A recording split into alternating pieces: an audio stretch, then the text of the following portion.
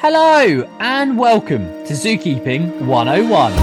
This is the Zookeeper podcast where we take you behind the scenes talking to professionals in the industry about their stories, words of wisdom and journey so far to get to where they are today, really showing you what it takes to be a zookeeper.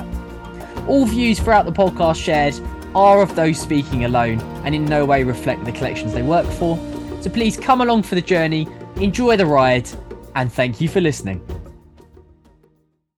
Hello and welcome to Zookeeping 101. My name's James Dennis, I'm your presenter, and today I'm very, very happy to introduce to you Faye Lane. Now, Faye, welcome to the show. Thank you, I'm happy to be here. Oh, great to have you on. Now, if you want to introduce to our lovely listeners exactly who you are, where you come from and what position you hold. So, my name's Faye and I'm the lead mammal and bird keeper at the National Sea Life Centre in Birmingham. It basically just means I look after the sea otters and gentoo penguins that we have there. Amazing. Now, as say, quite a diverse background you've got already, quite a sought after role as well. But, and there is the big but here, we all know in the industry, you don't just roll into that role unless you're very lucky. You have to build yourself up. You have to have that life journey effectively to get there.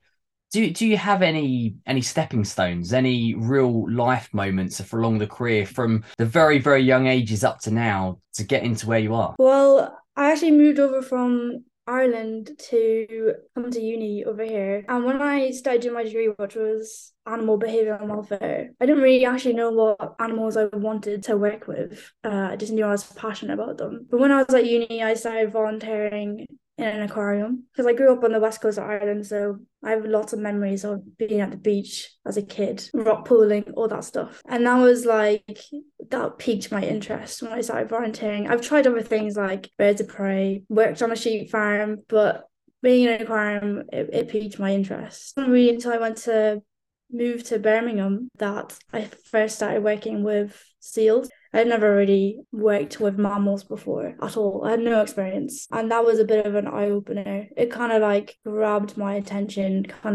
I felt like a passion there. And then we eventually got the sea otters. And that's pretty much where my career sort of changed the most, I'd say, in terms of milestones. Yeah, no, sounds cracking. Sounds like you've been on a real journey so far, and obviously you've landed yourself with those quite amazing sea otters, which is cracking. Now, before we do delve into them, which will, I'm sure, erupt into these next few questions, but we're obviously here to talk about taxonomic groups, and I guess just to kick us off, would you define yourself in a certain taxonomic group? How would you define yourself as a keeper?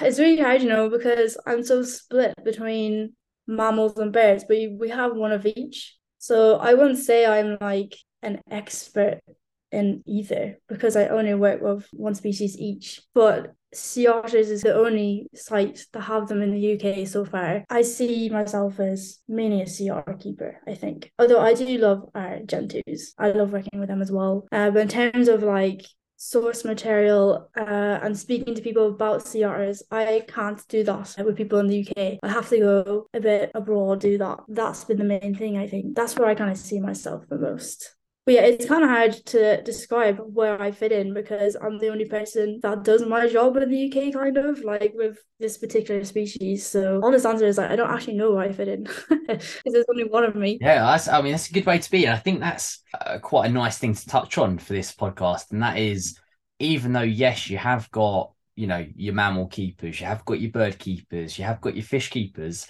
there is a grey area. And in the modern day, you do find that a lot of collections don't simply separate the taxonomic groups and you almost take on an area and encompass that area. So exactly like you're saying, it doesn't work as simply now as taxonomic areas. Literally, especially in an aquarium where we have mammals and birds, like you're not set on those areas. Like, I'm the lead for those areas, but doesn't mean I never look at a fish anymore. I still get very involved in what we call the other side of the aquarium. You still need to be able to know what to do with a jellyfish or corals. You still gotta be able to cover those sections. So you still have to keep in touch basically with everything that's going on, which I think is how every site runs. You know, you can have your people that are passionate about certain species and taxonomic groups. You always need the backup. You know, most sites have small teams, so it's important that you know what's going on with all your animals, not just the ones that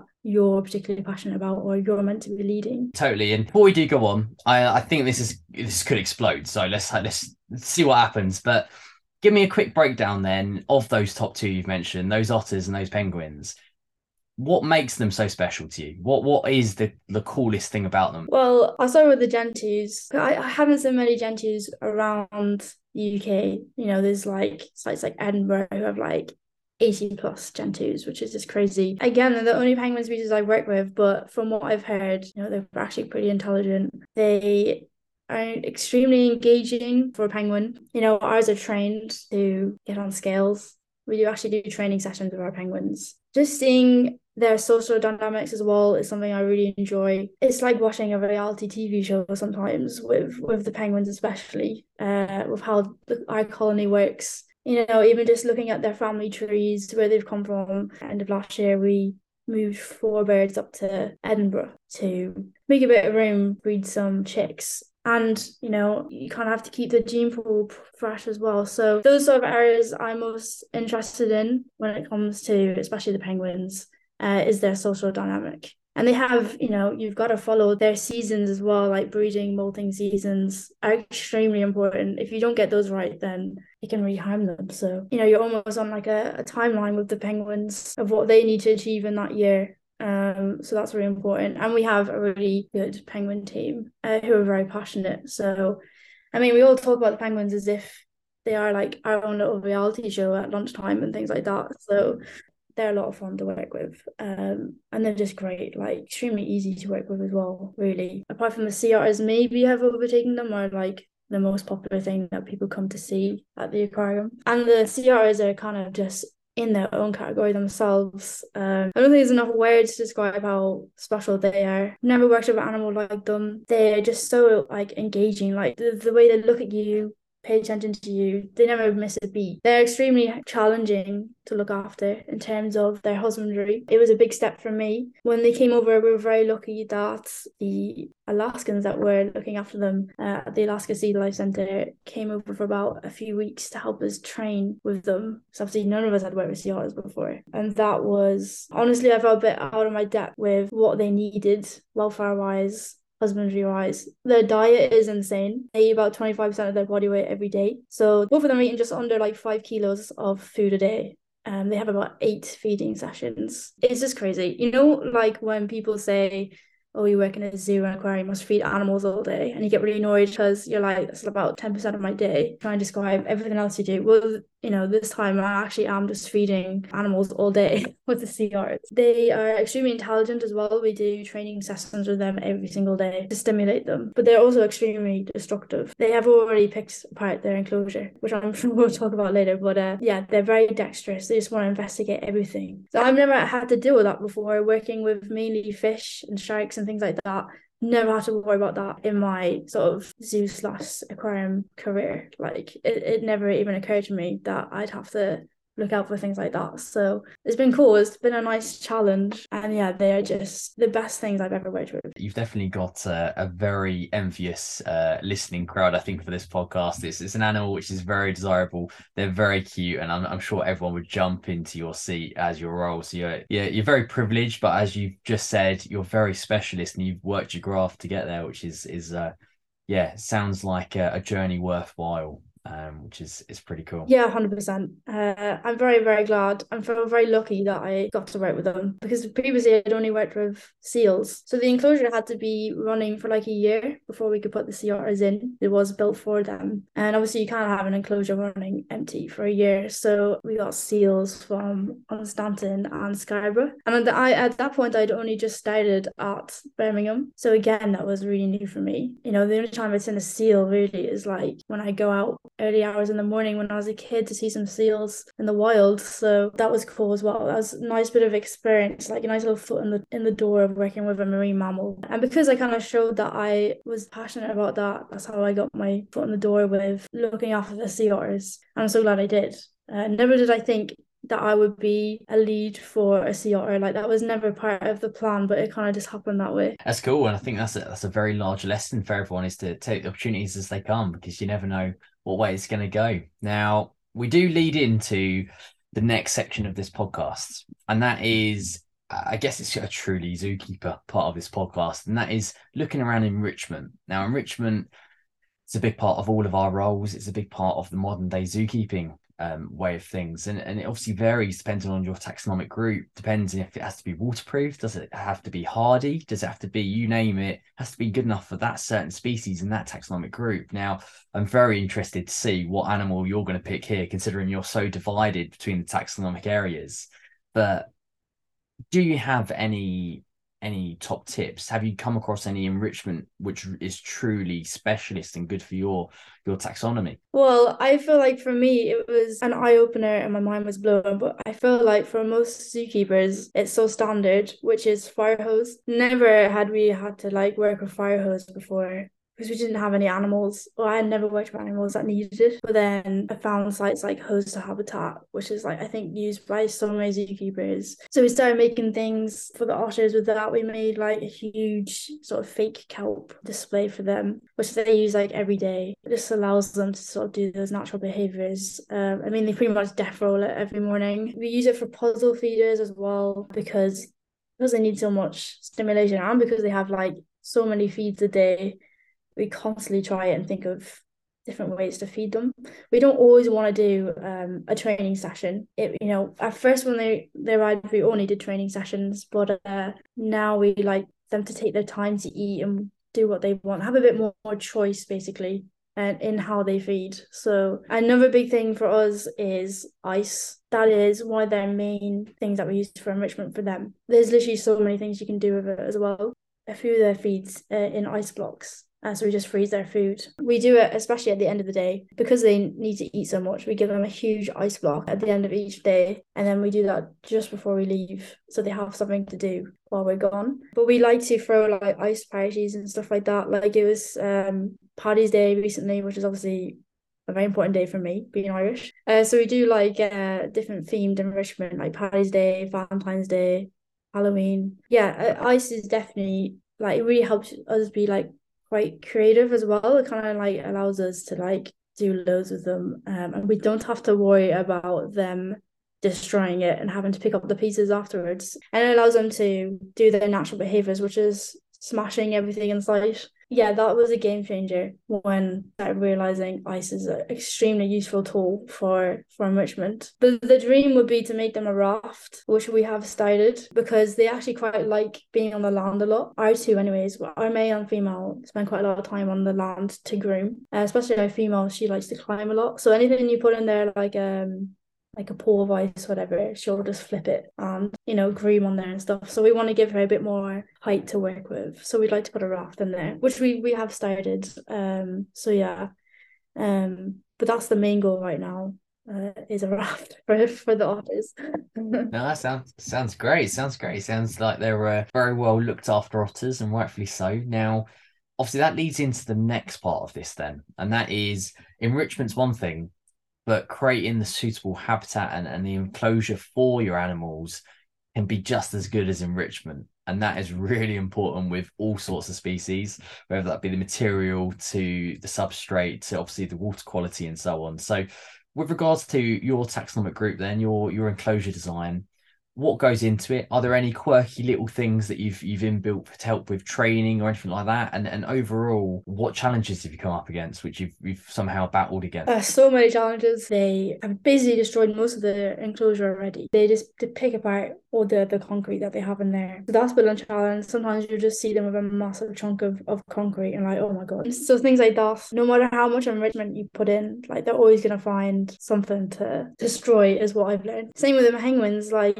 if you think about how much penguins eat and poo every day, you're going to be challenged with keeping the enclosure to a certain standard, which is something we struggle with the penguins. So we actually get our penguin enclosure repainted every 2 years. So recently they just had their enclosure repainted. So that's one way we get around that, because their enclosure at Birmingham is very white, Antarctica looking. So that's always a challenge. Even though we're keeping it a high standard, it doesn't always like look that way after a certain amount of time. Again, with the ice and things like that, with the penguins, we even put like sprinklers on for them just to change their environment. We try and change their environment a lot, even with, because they're inside, their lighting schedule is very important as well. We try and follow the lighting schedule in Antarctica. So each month we'll change, this automatically change the lighting schedule for them. And we have the exact same for the otters as well. So the air temperatures and water temperatures will change depending on the month. So we usually do that on like the first of every month. So that's really important, is that when you have animals inside, that you're changing their environment, that they're not just constantly in the same environment. We try and vary things like that. We've tried things like seagull noises for the otters and stuff. They've never seemed too bothered about that sort of sensory stimulation. We're going to be getting the otter enclosure refurbished in a couple of months because they have picked it apart. So we've got a lot of challenges and what we want to try and make better as well. So it's a good opportunity. Oh, sounds good. Sounds good. Sounds like you've got your work cut out your end with that, but it sounds like you've got quite a nice even balance between the two, which is great. And great to hear about the lighting. I think that's a great shout, which is adapting to almost comparing to the wild as much as in captivity. So yeah, great advice. Now that is exactly where I'm going with this last question before we dive in to something a whole different region. And that is the final thing is advice for the day. If the listeners here, for your younger self, for your journey so far, have you built up any advice from your journey that you can pass on, those little words of wisdom? I think when you first start out, anyone that's in our industry is very much thrown in the deep end. There's no like baby steps really into this industry, to be honest. I think the most important thing is to not burn yourself out. It's very easy to, be like, I need to be there for this animal move. I need to help with this project. I would pick your projects basically. Make sure you don't get stuck in one place. I think it's good to move around in our industry as well. It's really important to go to different zoos and aquariums, even if it's just for a visit, to see what other sites are doing. But the main thing for me is don't burn yourself out, because it's an incredibly demanding industry, as I'm sure we'll talk about later, and just take a step back and enjoy what you're actually working with. Like when you're feeding the same animal every day, none of us would be ashamed to say that it can become mundane, but then you just gotta sit back and think, wow, I'm actually feeding a gentle penguin like literally in front of me right now. So I think that's important. It's just to sometimes sit back and think about why you were passionate in the first place. Yeah, no, totally. And you have already jumped the gun. I'm going to be honest. We're into these big questions now. We're going into the deep end, no pun intended. And with this bit, you've already touched on this first question. You may have even answered this first question, but I'm going to chuck it back at you and see if you do come up with anything different. If not, then it just reiterates what you've just said. And that is, as you've just said, the industry is hugely demanding. It's something which is at times can be overwhelming. It can get too much, and it is something we have to be a little bit careful of. What do you think the largest challenge is as a keeper, and how do you overcome it? Well, yeah, like you said, it's really demanding. So you're often working long hours. In our industry, there's so many things that can go wrong. You're trying to keep animals safe, give them welfare, and unfortunately, things do go wrong. I mean, in an aquarium, trying to keep 1 million liters of water inside tanks every single day, like you're gonna have floods. Things like that are gonna happen. I've made many floods in my career. At our place, we have a flood scale, like a Richter scale of how bad it is. It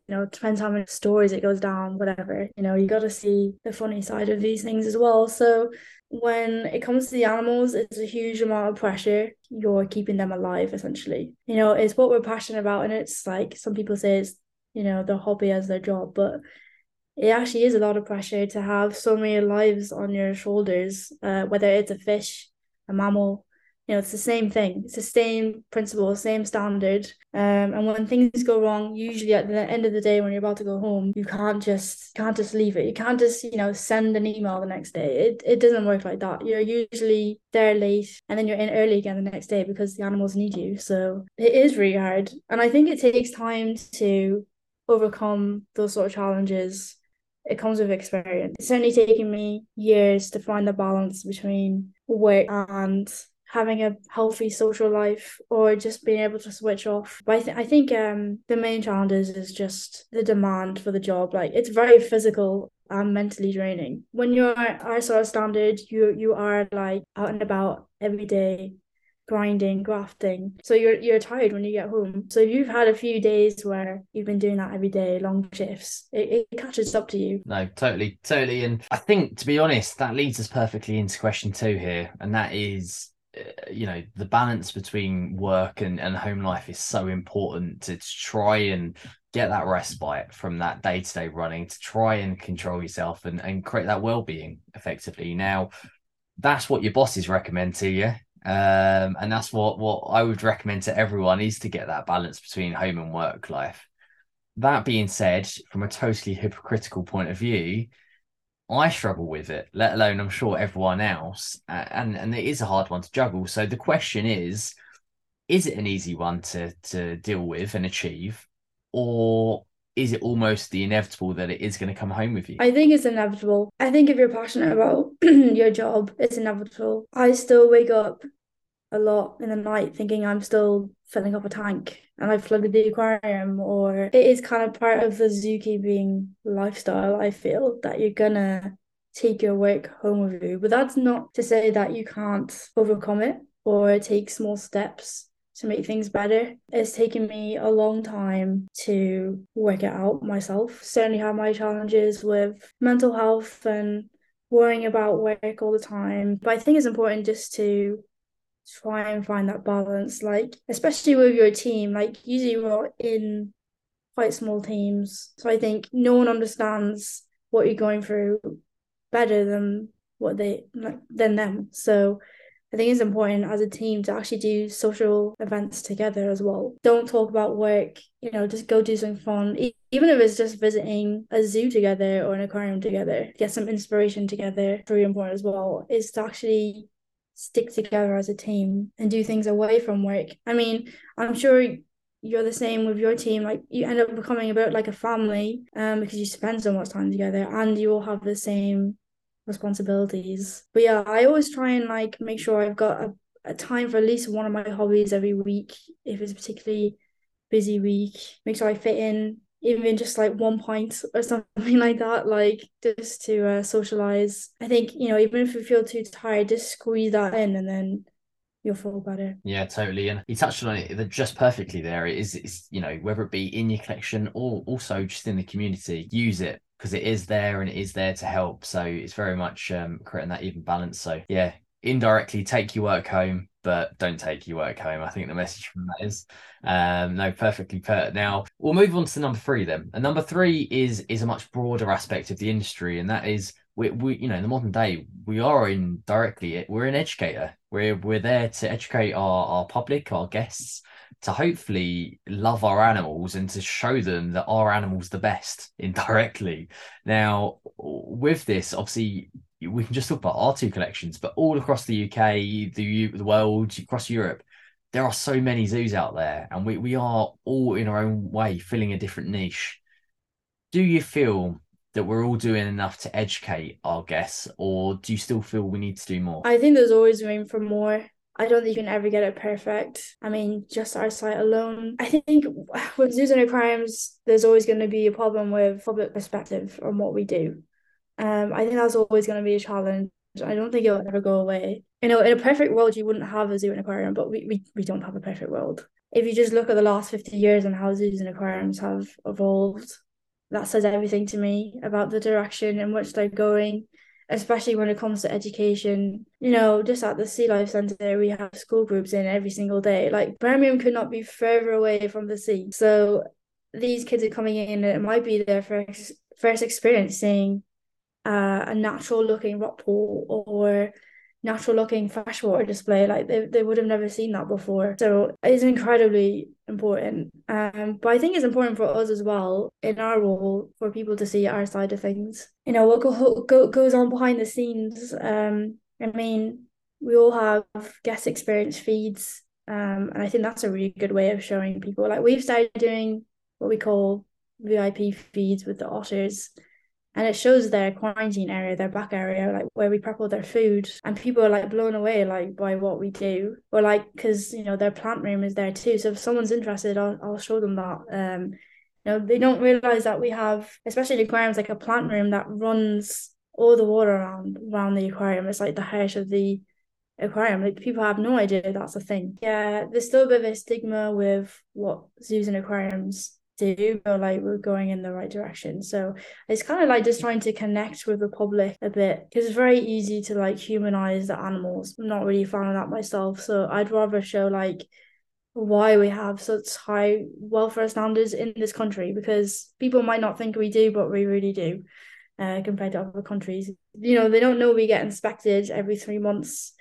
We have to follow zoo license. That's not something that the public usually know or understand. Yeah, no, totally that. And I think, it is about combining with them and letting them know. And that leads us onto that last question. We'll be happy to know we've only got one last question of this big question round, and that is not just a collaboration with the public, but with each other. And I think where I'm going with this is at a zookeeping level, do you feel like as a community we're collaborating, we're sharing, we're connecting enough? Or do we still need to improve? Yeah, it's a really small industry when you get down to it. Like there's certain names that always float around, but important that we also communicate, share our experiences. Everyone has husbandry guidelines and animal care manuals that they follow, but actually like it's important to share ideas, because it doesn't mean you're never going to improve as an animal collection if you're not looking at what other sites are doing. Isn't really important to support each other as well, because most sites are going through the same challenges, but with different animals or different team sizes. So yeah, I think networking is extremely important for us. And it's actually a really small community, and it's only going to get bigger. So I think it's important that we share as much as we can. If we want to grow the welfare conservation, we have to communicate to each other. Totally agree. And you'll be happy to know you've conquered those big questions. You've survived. You're out the other side. We now move into what we call the quick fire rounds. Now, for our lovely listeners, they will know what's coming with this bit, and that is it can go two ways. Either someone gets very competitive and we'll treat it like that quick fire round it is, or, and this is the more common thing, certain questions will erupt into conversation and we'll see how we get on. So let's see how we go, Faye, but we'll tackle it step by step. So number one, your favourite animal. Oh God, that's like the hardest question that you've asked me so far. I'd probably say red pandas.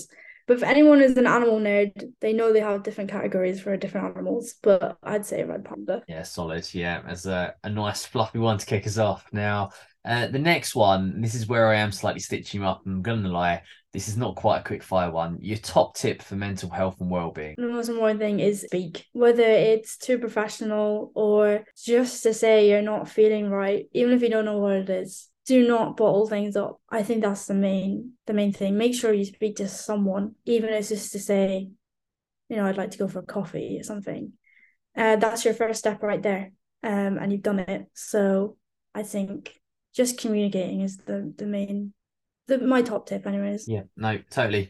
Now, something totally right field, your favourite film? Probably Kill Bill. I'm a big Tarantino fan. Yeah, solid. Okay, so the best part of the industry? Aside from the animals, probably doing things like this, networking, being able to, I don't know, just being able to communicate and make friends as well. Like definitely the networking, I'd say. Yeah, definitely my favourite point personally as well. So yeah, now the next one, this could go anywhere, and that is, what zoo globally would you like to visit and why? Longley, obviously. Amazing. Yeah, you do need to come and visit. You're not wrong. Bless you. Now, if you had to stretch out, if it wasn't Longley and it was anywhere else, where else globally would you be looking? It'd probably have to be Monterey Bay Aquarium for me. I feel like they're like the best at what they do, and they just happen to have sea otters right outside the aquarium in the wild. I mean, who doesn't want to see that? So that'd be quite special, I think. No, totally. Okay, so this is a very personal one, and that is, what trait do you think inside of yourself, what attribute has got you to where you are today? That's a good one. I'd probably say being quite adaptable, being open-minded. I don't think you can be like close-minded with our industry, because everything is developed so quickly. So if you only ever do something one way, you're going to become stagnant, I think. So just adapting to different scenarios, I'd say. Totally. Now, I've asked this question a few times. I don't still have an answer for this one. So good luck to yourself. And that is, if you wasn't a zookeeper, what would you be? God, I don't know. I would probably say something in football. I'd watch a lot of football, but not like I don't really like a football player or anything like that. Like analyzing football. I also collect football shirts. So if I could just do that as a living, that would be pretty cool. What part of the industry do you feel still needs a bit of improvement? Well, to be fairly blunt, probably the pay. I mean, I think it's improving. Like I've seen a difference, but I think none of us do our job for the money. We run on our passion, but you also have to have a life outside of work. So the stability, I think everyone has struggled with that does our job. Yeah, so honestly, the pay. Yeah, no, totally. And I said there are some very big bodies hopefully fighting our corner in the likes of Biaza and Iyaza. So fingers crossed that will only progress in the coming years. Now on the quite a personal one, we're on the second to last question. We're nearly there. Okay. But this one, I want to ask you, who is your inspiration? Who is your idol within the industry? Probably my curator, Johnny Budd. If anyone works in an aquarium, they know who he is. He's basically been like a mentor for me. He is like the best manager I've ever had, for one, but also, I would consider him a friend. Like he has always looked out for me. I really struggled with my mental health this year, and he supported me through the whole thing. But he also sets an incredible standard for how to run an aquarium, how to see the bigger picture. And yeah, so I'd say him. Some very, very kind words there. Now, we're on that last question. I personally stand by it on every podcast I say this, and that is being the hardest question of the lot. And that's because what I want you to do now is sum up the whole industry in only 3 words for me. Oh my God. Okay, I'd say passionate, demanding, progressive. Yep, 3 very, very fitting words for the industry, and it sadly does lead us to a close for this episode. Now, I'm sure I can say, as I say most of the time, but especially for this one, thank you for coming along. From me and the listeners, it's been absolutely amazing hearing your story, and especially hearing all about your penguins and your otters. Thank you so much for having me. I've had a blast. No, I'll hopefully get you on again very, very soon. Thank you. Bye. And that concludes this week's episode. What an amazing guest and an amazing time we had. Now, if you have enjoyed it, please do subscribe on Instagram, Facebook, or our podcast channels to Zookeeping 101. I can't express how thankful I am personally from a fellow zookeeper to have you along for this quite amazing journey, learning about everything zookeeper. Otherwise, please subscribe. Thank you for listening, and see you very, very soon. Bye.